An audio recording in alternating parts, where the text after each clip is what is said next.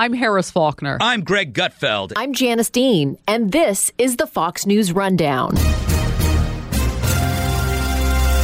Monday, March 23rd, 2020. I'm Jackie Heinrich. A growing number of patients testing positive across the United States. New York, a major hotspot for coronavirus. Dr. Nicole Saphier tells us her concern is for doctors and nurses. I love seeing the private sector increase right now, but I'm very concerned for healthcare professionals. I'll be honest. I'm Chris Foster. There's a new Fox Nation series about crimes that become bigger than their victims, like the murder of Polly Klaas. She was having a slumber party in her house. Her mom was sleeping in the next bedroom. The parents did everything right. And that's what rocked the nation, is that a little girl who was having a slumber party with her friends in her bedroom was plucked out of her bedroom. And I'm Rachel Campos Duffy. I've got the final word on the Fox News Rundown. Healthcare systems across the country are on the brink of buckling as coronavirus cases continue to soar. In New York, the epicenter for U.S. cases, the Army Corps of Engineers identifying sites like convention centers and colleges to set up field hospitals as hospitals cry out in dire need of beds, masks, and ventilators. Under the strain, the Centers for Disease Control now encouraging doctors and nurses to reuse masks or make homemade masks from bandanas and scarves as a last resort, although protection against pathogens like coronavirus is unknown. New York Governor Andrew Cuomo said the state is trying to respond, but price gouging is a major obstacle. He called on the federal government to step in. I'll contract with a company for 1,000 masks. They'll call back 20 minutes later and say the price just went up because they had a better offer. We even have hospitals competing against other hospitals. If the federal government came in, used the Defense Production Act, you could resolve all of that immediately. The White House is cutting red tape for vaccine production and calling on American companies to shift production to help. Companies like General Motors and Haynes pledged to step up, but the timeline is uncertain. White House trade advisor Peter Navarro spoke with Fox's Maria Bartiromo about where things stand. Our job here is to not only get the production done, but to get it to the people in need. Hey, we got planes in the air. We got FEMA planes, FedEx planes, we got Pentagon planes, and that's what I'm focused on. And the American people should be comforted because the full power, Maria, American production is coming to bear on this, just like in World War II. The challenge is time and how little is left to mobilize healthcare resources, ramp up production, limit exposure in communities, and flatten the curve before hospitals get overwhelmed. Former CDC Director Tom Frieden on Fox News Sunday. For the next 10 to 14 days, we're likely to continue to see a big increase in cases in places like New York City. That's why we're so worried about healthcare becoming overwhelmed and keeping our healthcare workers as safe as possible. And though Congress is working on a massive stimulus package to blunt the crippling economic effects of the virus, America could be at a standstill for some time. But experts say without this kind of action, the outcome could be worse. Dr. Nicole Saphier is a board-certified medical doctor and senior Fox News medical contributor. Well, Jackie, let me tell you, when you look at what happened in China, what's happening in Italy, and even in the United States, anywhere from 30 to 40% of the people hospitalized are actually healthcare workers. And that is largely due to the fact that they didn't have appropriate protection when they were seeing patients who are symptomatic. And that is concerning because at the end of the day, if our doctors and our nurses and our technologists are all sick, who's going to care for us? So yes, when I hear the CDC saying reuse your mask or even put a bandana over your face, but I happen to know that all of our academic literature tells us that these measures don't work at preventing illness. Of course I'm concerned, but dire times call for dire measures. And if we don't have masks, then yes, putting a bandana over your face is better than nothing. But no, it is not nearly as good as if I had a single-use mask as we would expect to have any other time. You know, this just brings up a good point. Should we have more PPE available at any time? And the answer is, well, I don't know, because we don't necessarily want all of these going to waste. We don't want to ramp up production of them during a normal time and then not have them available. I do love what I'm seeing right now. While we have the private sector, I believe it is Haynes and amongst others, that they're putting together some sort of devices or whatever they're trying to do to make masks. And the truth is, I mean, if you think of Hanes, you think of how many stitches are in their underwears or their shirts, and the more stitching and the more layers that you put over your face, then yes, the better that is going to be to protect you. So I love seeing the private sector increase right now, but I'm very concerned for healthcare professionals. I'll be honest, watching, I don't want to get political here, but I'm watching the bills go back and forth between the House and the Senate, and I keep seeing little things that keep trying to be stuck into these bills. And some of that is decreased reimbursement for our hospital systems and our doctors. And it just goes to show the lack of respect for what these frontline people are doing every day. I even have some private messages that I'm getting from colleagues across the country showing that the hospitals are saying that they're going to slash physician compensation to about half for the next 4 to 6 weeks in an effort to save costs. But yet they're saying to them, but you still have to care for patients. And by the way, we're not going to give you masks to care for these patients. I mean, it is honestly, it's quite upsetting. And, the surge that we're seeing in New York City, of course, the concern is that we're going to see similar conditions come to other parts of the country as, more tests come out, more people become infected as is projected. I saw that Give Me PPE was trending a hashtag on Twitter among healthcare workers because of that concern, and some really haunting images coming in from across the country that showed brown paper bags in ICUs with doctors' names and nurses' names written on them. Masks were in those bags that they were told to reuse, that they would ordinarily toss after every interaction in a patient isolation room.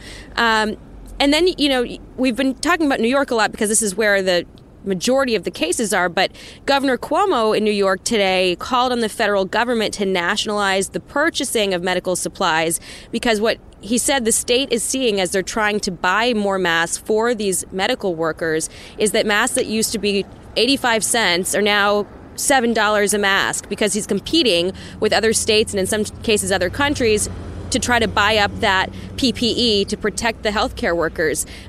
What's your opinion on what the federal government needs to do in order to prevent this price gouging, even given the fact that, production is ramping up, but the states and the hospitals, private hospitals, still have to buy it? Right. I mean, absolutely. And we heard President Trump, I believe he addressed this, saying that if you are experiencing, meaning the state or the hospital system or anyone is experiencing that they're in a bidding war with either the federal government or just another hospital system, that they need to let them know so they can stop that. But the truth is, you can't just call the White House quickly and say, hey, these guys aren't being fair. So, unfortunately, there are a lot of intricacies when it comes to purchase pricing, and it does have a lot of negotiating to do with it. And so I truly just think that the companies need to take the initiative and say, we're not going to do bidding wars right now. We're going to have these masks available. First come, first serve. Whoever wants to purchase them, that's fine. But as Cuomo mentioned, right now, the hot spots are New York, New Jersey, and Washington State. The other places in the United States, they're going to have increased cases too. So right now, the supply should be directed to those places, to New York and New Jersey and Washington, where we need them the most.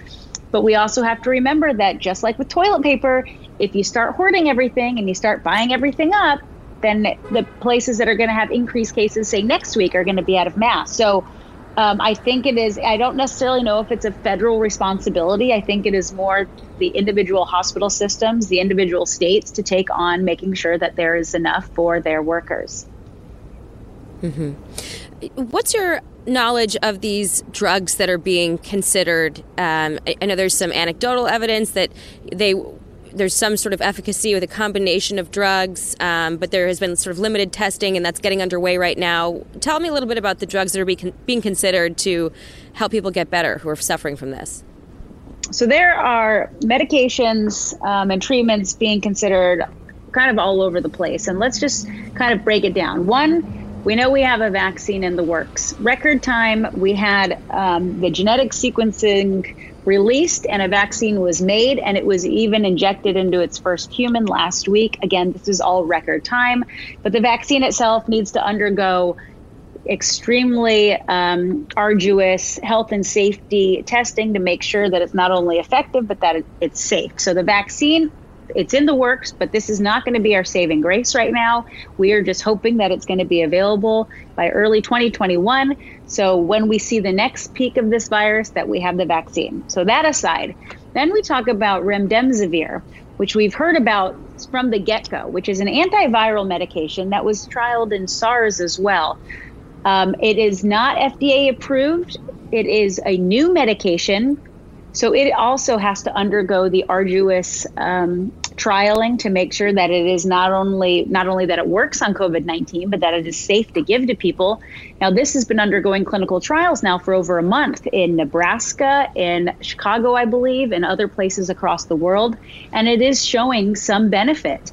And so they've been using it as a compassionate use or the right to try through the right to try legislation as well.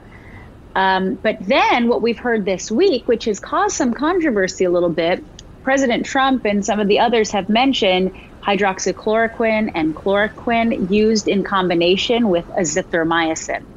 So some people in France combined the two medications, the chloroquine and the azithromycin, and they showed when they gave this combination to those that were severely sick, they had symptoms turning around in under 24 hours. That's pretty incredible. Now, we do have to say this is all anecdotal, very premature data. This is not a robust, peer-reviewed trial. There are going to be severe limitations and biases likely in this. However, it is important to see that there has been some headway and some trial and error showing that there are benefits in some ways to potentially treat the severe illness. It's just important to keep in mind these short-term success stories may not actually equate to a long-term solution. I think it's at least cause for hope for people in a time where things feel somewhat hopeless and very scary. My last question for you would be, New York City Mayor Bill de Blasio said that things are going to be worse in April than they were in March, that May could be worse than April. We've heard time and time again that things are going to get worse before they get better. What do you say to a small business owner whose restaurant or bar or whatever it is they're running has been shut down because of this and their livelihood is really in danger?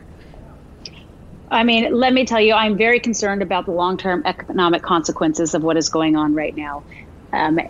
Truthfully, I think some of these consequences will far outlast that of the virus itself. However, the truth is, and I have been saying, if we hunker down right now and people really follow the recommendations for the next 14 days, 15 days, that this disruption of life will be significantly less than if we drag this out. I keep seeing some innovation of people trying to stay open. I think one of my favorite local restaurants is doing curbside cocktail mixture pickups. I mean, it sounds like a great idea. But the bottom line is there are a lot of people that depend on these paychecks. And we want to do anything we can to keep people on the payroll, even through times like this. And so whether it is utilizing the federal funds that are becoming available or getting creative to continue offering services, just know that this is temporary. This is not like the time of the Great Depression where we were just in a period of secular stagnation and overall low morale. We started out this pandemic with one of the strongest economies we've ever had, the lowest unemployment rates. This is a period of temporary halt. This is a tangible threat, a virus that we will overcome as a community, as a society. So stay strong, do whatever you can to keep yourself and the people that depend on you afloat, and just know that we will be on the other side of this very soon. Dr. Nicole Saphier, it is an emotional time, it's a complicated time, and it's important to have your expertise and your insight to bring some sense of normalcy or understanding to what's happening here. Thank you so much, Dr. Nicole Saphier. Thank you.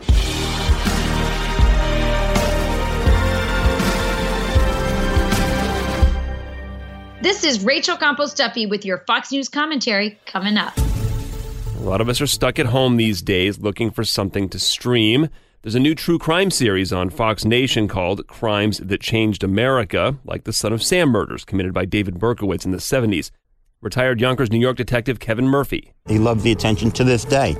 I mean, he's sitting in there almost 40 years later, and he's enjoying this. The episodes are hosted by Emily Campagno. She says that love of attention helped lead to the Son of Sam law in New York. That was particularly interesting because it actually was a prophylactic law, meaning that it was fear that the David Berkowitz, who was the murderer behind the Son of Sam killing spree in New York City in the 70s, that he would capitalize on those killings and in the words of the show, get a hefty paycheck.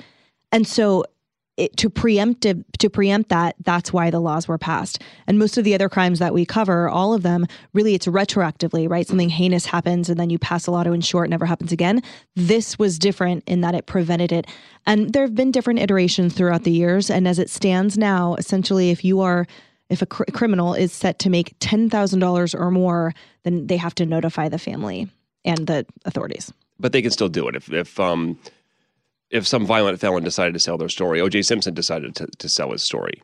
Well, I guess he may not have been convicted of the robberies yet, but you know what I'm saying. If David Berkowitz today wanted to sell a book, is he allowed to, or does he just have to notify the family? He is allowed to, but it just triggers certain laws that come into effect with the proceeds and where the profit comes into play. And when you brought up OJ, it's interesting because that's what kind of sparked a larger conversation. So as often happens, laws are passed, and then after they're passed, there are conversations about, oh, this is too overbroad. So look, we have to tailor this and narrow it down a little bit more. And I guess the disclosure to the families also opens up that money to civil suits. Yes. And I think, the purpose of it is that it's to go into victim compensation funds. So we have in this country, the government holds those accounts. And so it triggers those as well. You did the Rebecca Schaefer case from, when did she die? The 80s? Early 90s. That's really interesting. I was talking about it this morning, and one of the stage managers was like, yeah, I was her age. I remember that vividly because it rocked the nation. It was a big deal. Totally. And it should have been. And that's why we cover it in that way too. This was a girl who had just started to kind of get to the cusp of her fame. She became a household name. She was a model and an actress. She was on TV in the 80s, I guess is when I was... Yes. Talk about her case. She was on My Sister Sam. She was a rising star. So a rising celebrity, and a crazed fan was able to, through a private investigation service, he paid them $250. And at that time, you could buy from the DMV someone's address. So he was from Arizona. He got this private eye they just, wrote the DMV a check, got her private information, and he showed up on her doorstep. And she was waiting that morning for the script of Godfather Part 3. She was reading for that movie. So she answered the door because she was expecting the script. She found this guy standing there. She turned him away. He comes back with a gun and he shoots her on her doorstep dead. So what changed there? The first anti-stalking laws in the country, it started in California, were passed, swept across the country. And, as we talked about a moment ago, laws have their paths and, kind of evolutions as well. So they weren't strong enough in the beginning. And there was a whole movement after that, which I go through interviews in the show of who kind of spearheaded those movements and why, as to really ensure those laws have teeth. And the takeaway from it is really that it did away with being able to purchase the information from the DMV, but that info is still accessible to this day now that we have the internet. Yeah, I was going to say, you can go online and pay a few bucks and get somebody's address. Yep, 100%. Most of us know what Megan's Law is. A little girl named Megan Kanka was killed in 1994. Talk about the law, talk about the case. That was such a troubling case. These all are, frankly. That was a 7-year-old girl who, in a nearby neighborhood to here, actually in New Jersey, she was just out riding her bike. And at that time, registered sex offenders, there was no communication between them kind of being let out and moving someplace. So there were 3 registered sex offenders that lived together in a house across the street from Megan Kanka and her siblings. And one of them lured her inside by saying, let's show you a puppy, and brutally raped and murdered her. And within 24 hours, he had led cops to her body, which was in a nearby park. But the senselessness of it and the prevention aspect of it, neighbors were like, how is it possible that these guys were living here and we weren't told about it? So Megan's Law was ensuring that the authorities had to notify communities when registered sex offenders lived anyplace. And that quickly was ratified into the then national victims, basically a federal analog, and all states have an equivalent. Megan's Law was passed in Jersey, or was that a federal law? Jersey, and then it became, there was a federal analog. And now you can go online with your address and get little blips of where registered sex offenders are around you. You can. And, there are arguments that the registry is overbroad, but that's really eclipsed by the level of detail that's in the registry. You can see what people are on there for. And I think, frankly, that those arguments have become quite stale in terms of it's the 18-year-old who was dating his 17-year-old girlfriend. Like, it really now is an accurate telling of what these crimes are and who these people are, and where the issue now is management of the registry. There are 100,000 absconded sex offenders as we talk. So if we could have kind of an increased amount of resources through them, then I think this would be even more effective than it is now. Another episode's about the murder of Polly Klaas. She was kidnapped from her home in Petaluma, California in 1993 and then strangled by Richard Allen Davis. He was arrested 2 months later and told police where to find the girl's body. She was having a slumber party in her house. Her mom was sleeping in the next bedroom. The parents did everything right. And that's what rocked the nation, is that a little girl who was having a slumber party with her friends in her bedroom was plucked out of her bedroom by a recidivist sex offender. And he was frankly a sadist. Like he these guys are like absolutely excruciating to sort of read details about their history and their crimes. He abducted her from her bedroom and then raped and murdered her. 60 days later, her body was found. He'd led authorities to her body as well. And what was so painful about that case, besides the obvious, is that night, he basically, while he had Polly, sort of got his car stuck in a ditch on a neighboring property. But because at that time, APB bulletins didn't go out on the same channels, 911 wasn't centralized. So everyone on a certain channel was looking for this kidnapper. Everyone was looking for this little girl. But not all law enforcement knew. So, picture two sheriffs who had this guy in their custody and they didn't know to look for him. So they let him go. And then he was ultimately through a palm print on her bed. They were able to identify him. And that case, so in addition to the centralized 911 dispatch system, it also led to the 3 strikes law in California and has frankly become the global case study for FBI kidnapping deployment. This one I don't know about. Tell me about the Jay and Tanya case. That's fascinating. That was a cold case. So about 35 years ago, that couple was from Vancouver Island in Canada, and they had gone on an overnight 24-hour road trip to Seattle to get a part for the family business, essentially, and brutally murdered, and their bodies were found 60 miles apart. And DNA was collected at both scenes of crimes and, their van and everything. And then it went cold. And because of genetic genealogy and the Green River Killer and that level of technology in that labs, then finally there was an identification made. And what's striking about this case, though, is that this is the first murder conviction and trial from the use of genetic genealogy. So we saw it play out in the courts just last year. It's on appeal. So there's a DNA, complete match to a guy who lived 7 miles away from where one of the bodies was recovered. And they get material from one of the crime scenes or both the crime scenes, both. and they got it. And how do they find this guy? From one of those, from the genealogy websites? Exactly. So, picture it sitting on a shelf for 35 years. And because of the dogged work of that sheriff, that county, and the sheriff's work, then essentially when the DNA technology was able to catch up, then they submitted the DNA that they had for it. And there was a match. And because of a genetic genealogist that I interview in one of the interviews that I have in the episode, she explains exactly how it happened. And she reconstructed the family tree. So this is, it's basically like other members of his family had their DNA in the database. Mm-hmm. So she reconstructed an entire family tree and was able to, through then court records and whatnot, say, okay, like, there is a male here, this generation, et cetera, narrowed it down, and it was Richard Talbot III. So you can get caught without submitting yourself, as long as a few family members upload their DNA. Correct. There are multiple ways that DNA can identify you. One of them is if your family members have submitted their DNA to a certain database. That is genetic genealogy. And those are subpoenaed? How is law enforcement getting to 23andMe?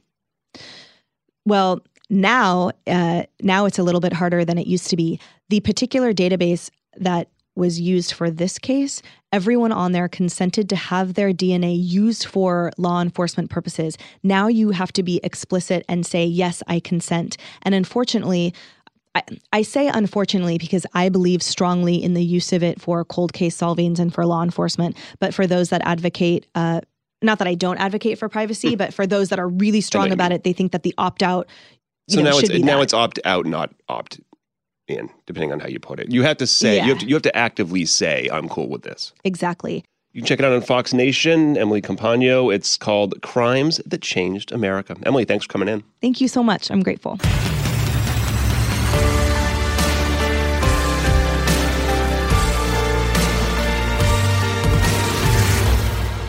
If you are enjoying the Fox News Rundown, you can listen every day by going to foxnewspodcasts.com and subscribing. There you'll also find exclusive podcasts hosted by some of your favorite Fox News personalities, including Dana Perino, Brent Baer, Martha McCallum, and Greg Gutfeld. Head over to foxnewspodcasts.com to listen and subscribe on your favorite podcast platform. It's time for your Fox News commentary. Rachel Campbell's Duffy. What's on your mind? When President Trump announced that we should limit gatherings to 10 people to help slow the spread of the coronavirus, things got real for America's families. As a family of 11, we couldn't help but chuckle, wondering who among us should go.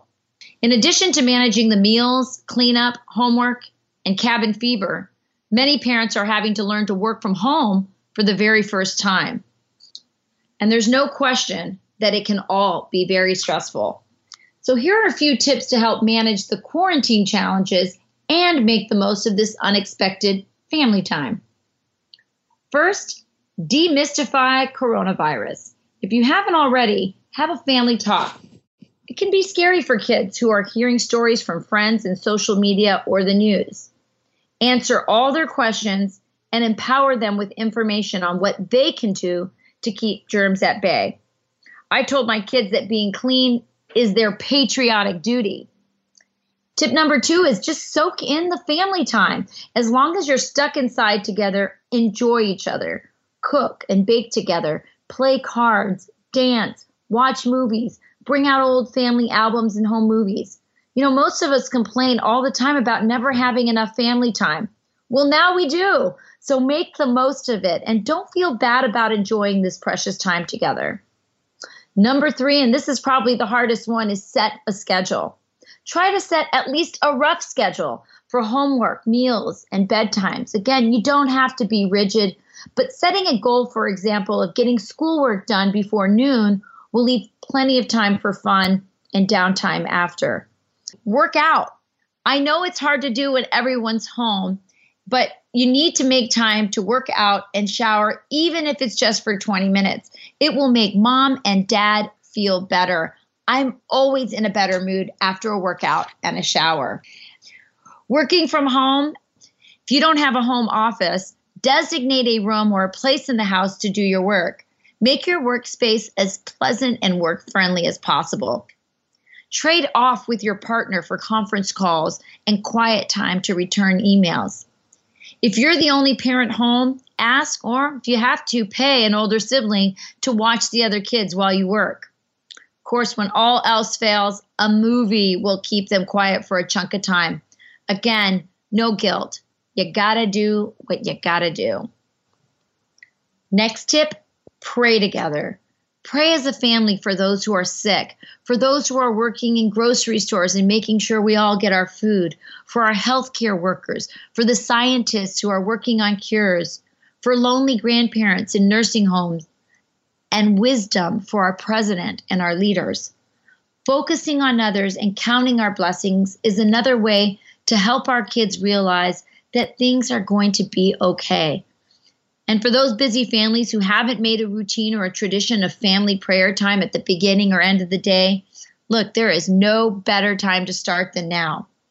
Finally, think about how you can help the most vulnerable among us, our elderly. Can you help them pick up groceries? Give a call to cheer them up. Maybe write letters with your kids to a nursing home. Find other ways to help while observing social distancing, of course. We're all in this together. This is Rachel Campos Duffy.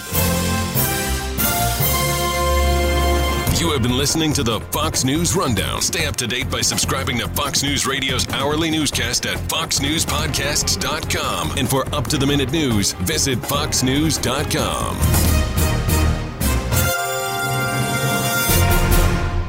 Download and subscribe to original podcast from Fox News Radio. It's time to get caught up on what's happened and what's next. I'm Jared Halpern from Washington. Subscribe and listen now by going to foxnewspodcasts.com. Listen to the all-new Bret Baier podcast featuring Common Ground, in-depth talks with lawmakers from opposite sides of the aisle, along with all your Bret Baier favorites like his all-star panel and much more. Available now at foxnewspodcasts.com or wherever you get your podcasts.